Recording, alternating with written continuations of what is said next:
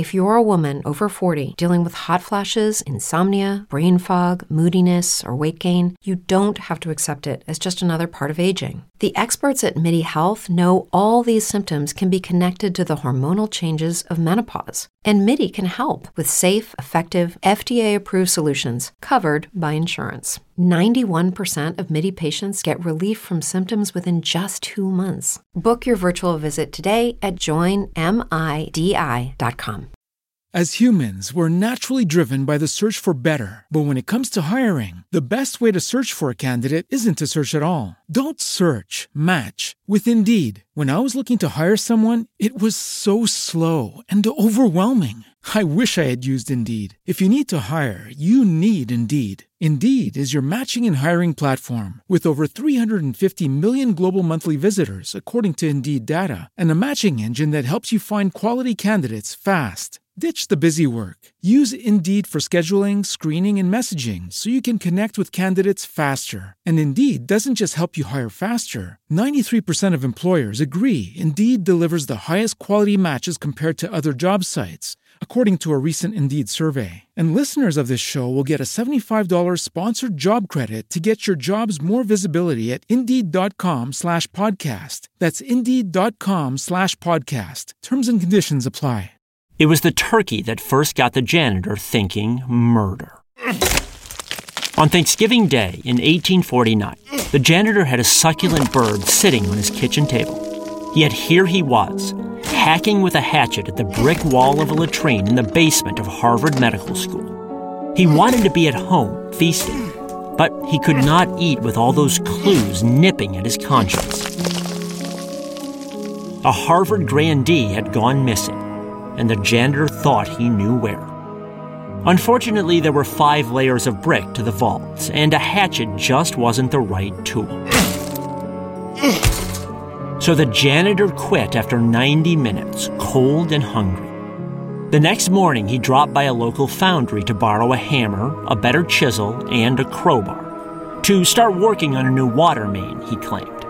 Then it was down to the latrine again. Several hours later, he finally opened a hole in the innermost layer of brick. He held his lantern up, peering into the darkness. But a draft kicked up and almost snuffed the flame. You can imagine the smells bursting forth as well. Still, the janitor widened the hole and tried again, shielding the lantern as he reached it inside. It was a moment right out of Edgar Allan Poe. He saw mostly the nasty things you'd expect to see in a latrine, but as his eyes adjusted to the gloom, he noticed one additional thing. In the center of the pit, glowing a dull white, sat a human pelvis. The only question was, whose pelvis was it? After all, this was a medical school. There were corpses everywhere. So was it the missing Harvard grandee? Or was it the body of someone else that had met an equally wicked end?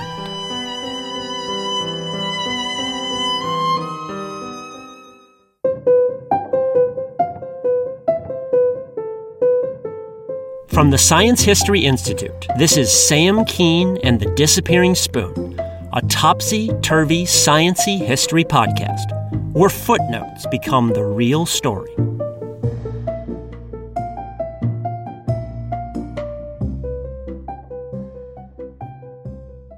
The janitor was hardly alone in obsessing over the missing Harvard grandee. People in Cambridge, Massachusetts talked about little else that November. Dr. George Parkman, 60 years old, tall, impossibly skinny, had stopped by a grocery store one Friday afternoon to purchase sugar and butter. He also asked the grocer to hold on to a treat for his invalid daughter, a head of lettuce, a delicacy in November. Parkman told the grocer he had an appointment to keep and would be back in a minute, but he never returned. Parkman was a Harvard alum and a fabulously wealthy real estate mogul. He actually donated the land on which Harvard's squat, 3-story medical building sat. Less nobly, Parkman owned several tenement slums and was a stickler about rent.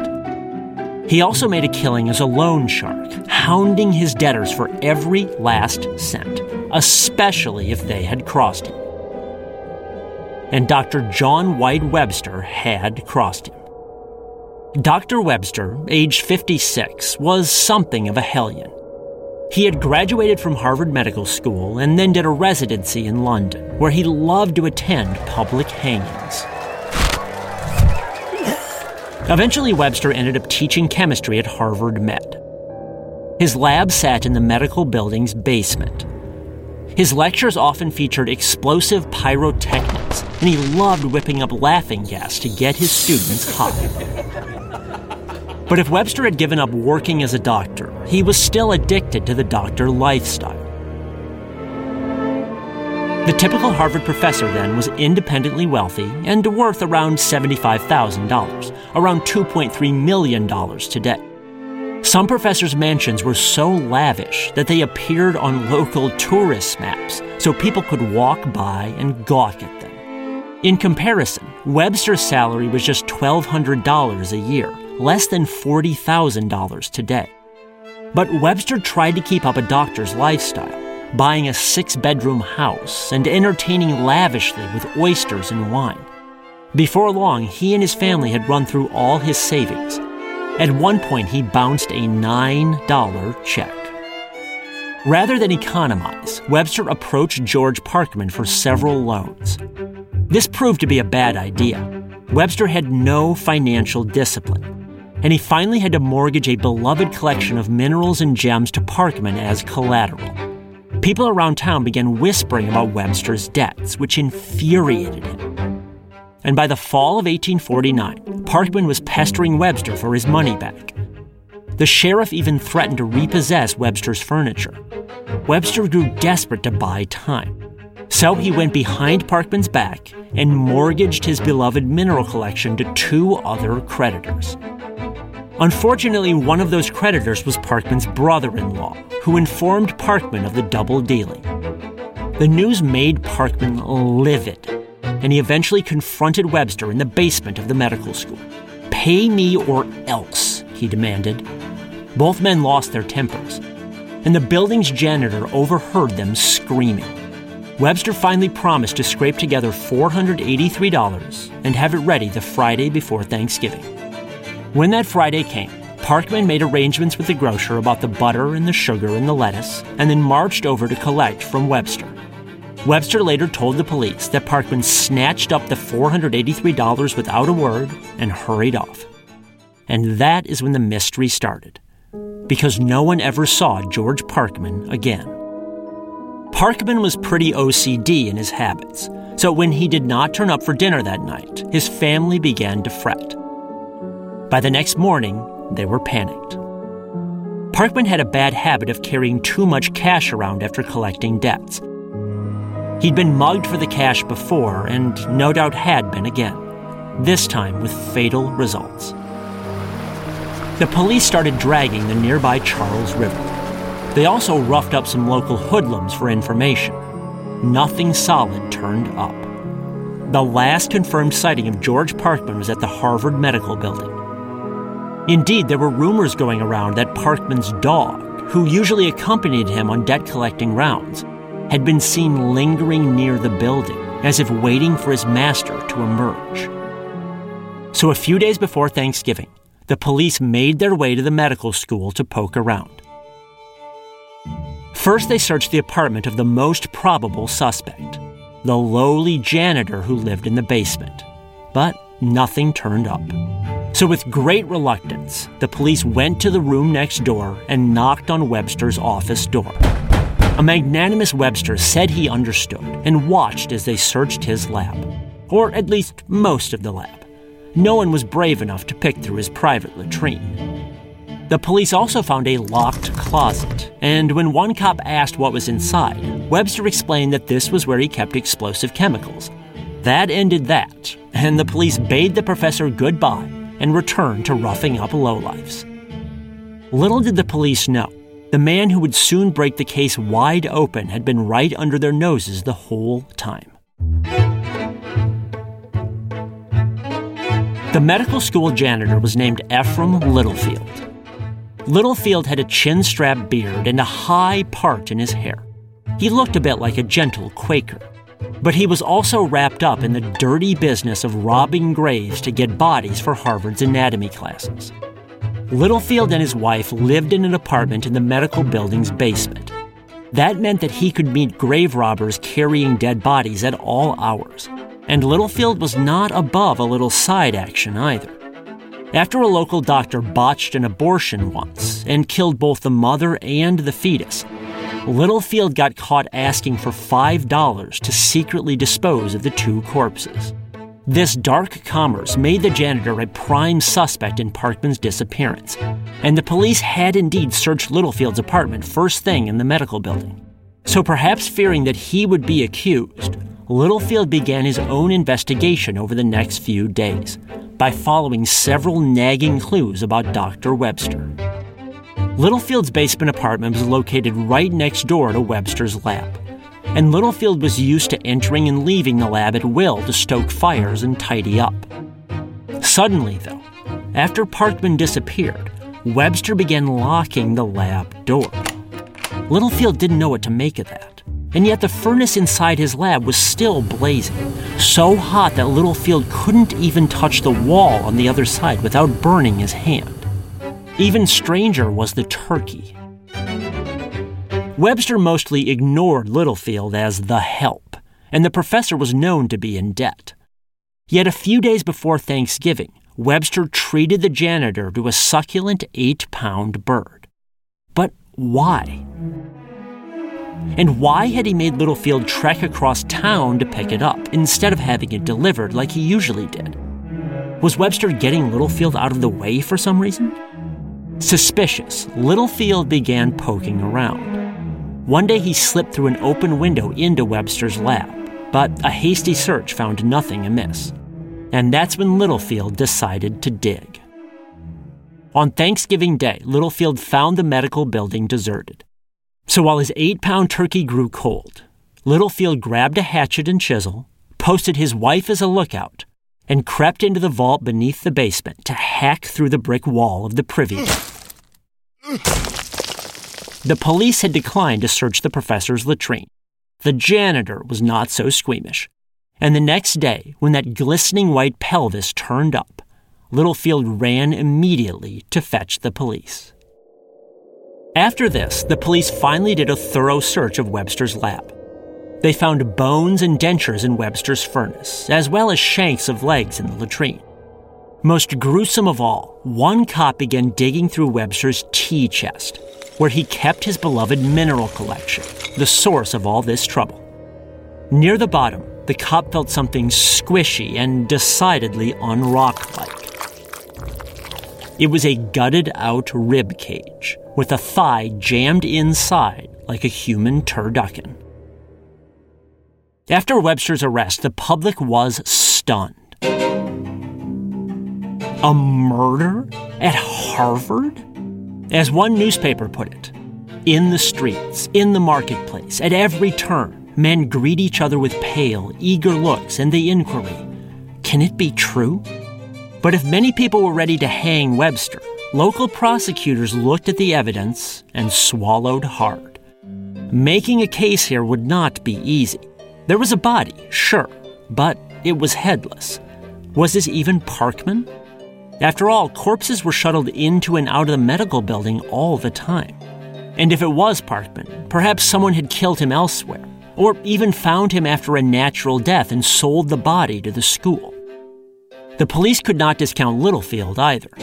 After all, who had found the body? How had he known exactly where to look?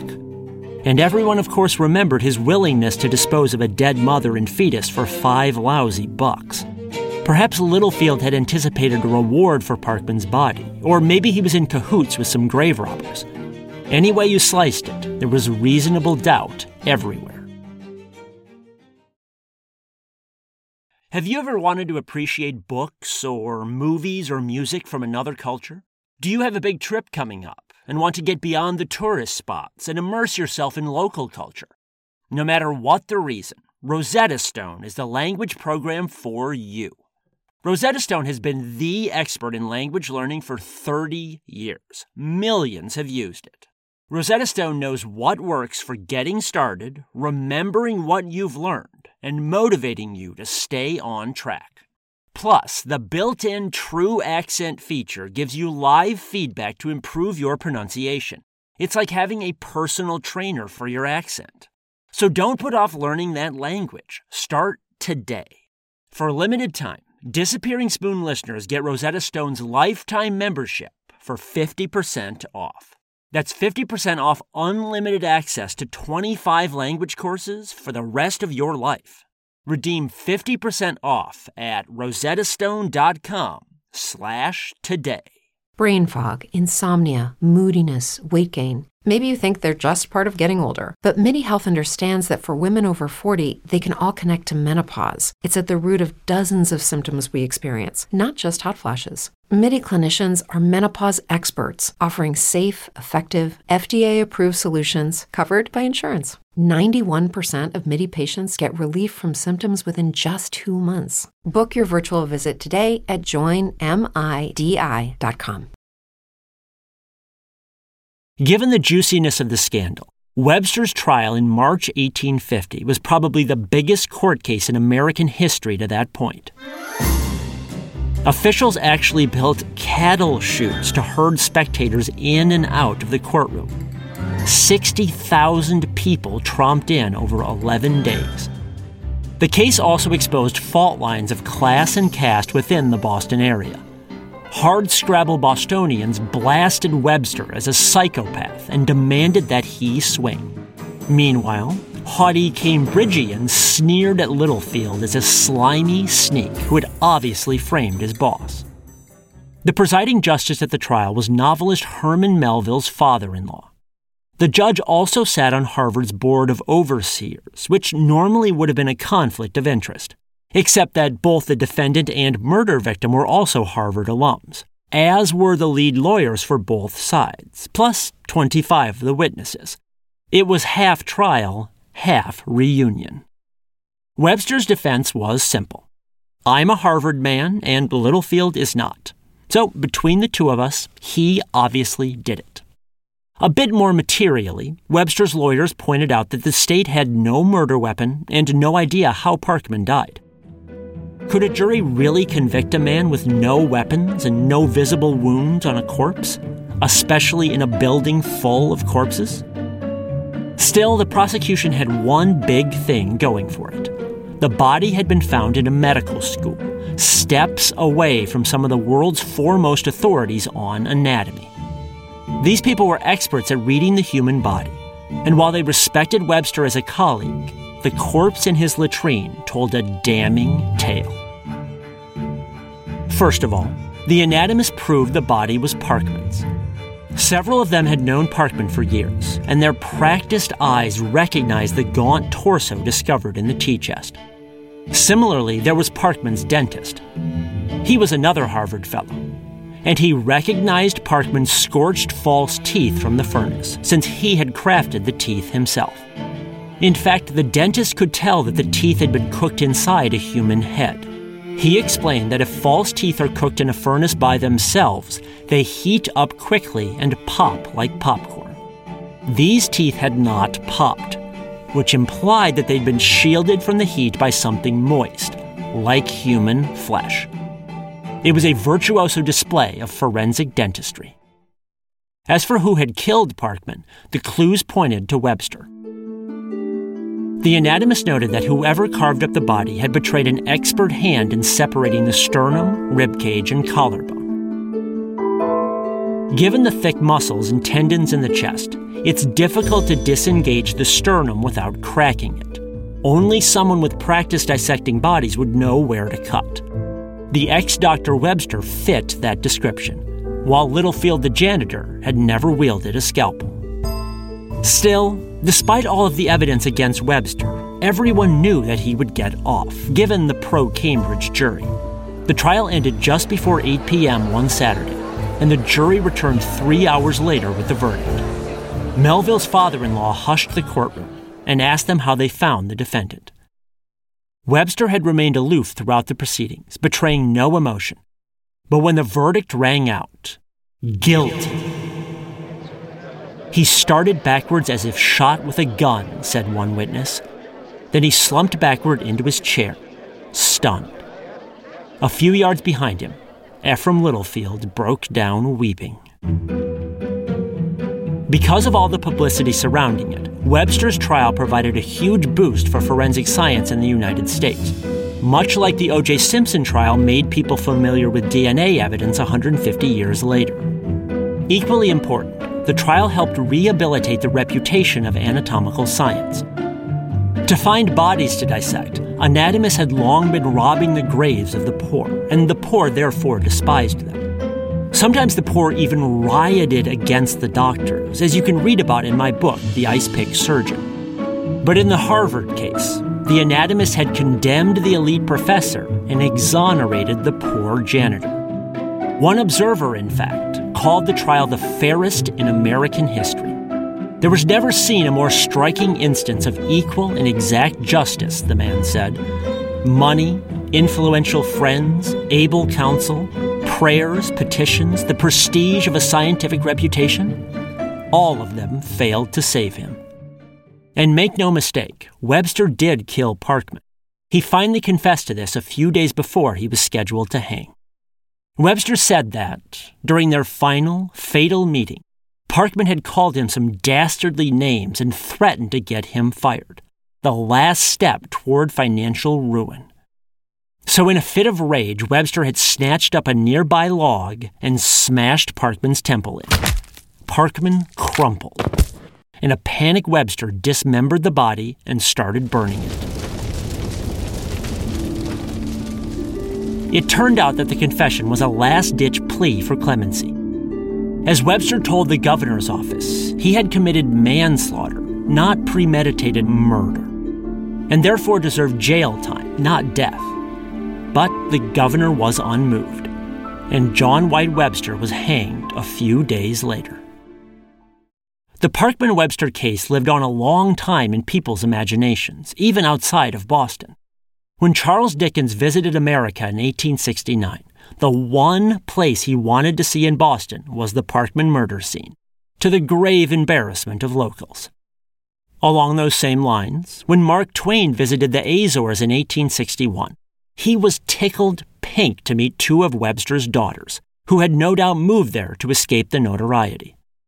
As for the janitor Ephraim Littlefield, it was less that he could not forget the case and more that people wouldn't let him forget it.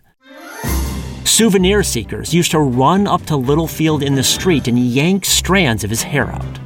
More happily, Littlefield collected a $3,000 reward from Parkman's family for helping to collar the murderer. After that, he never had to worry again about where his Thanksgiving turkey would come from.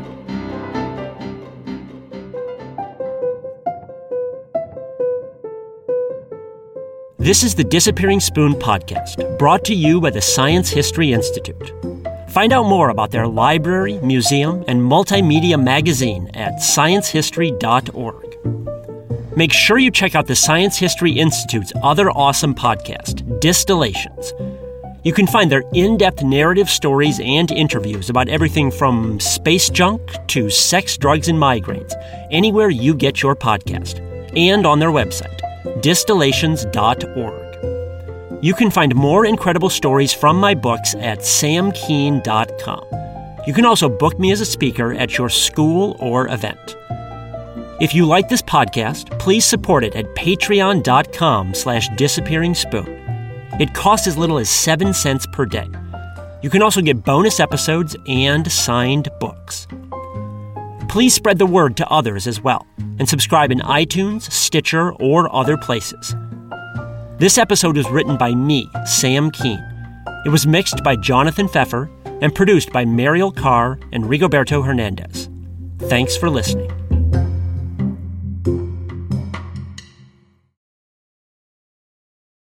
Say goodbye to your credit card rewards. Greedy corporate mega stores, led by Walmart and Target, are pushing for a law in Congress to take away your hard-earned cash back and travel points to line their pockets. The Durbin-Marshall credit card bill would enact harmful credit card routing mandates that would end credit card rewards as we know it. If you love your credit card rewards, tell your lawmakers, hands off my rewards. Tell them to oppose the Durbin-Marshall credit card bill.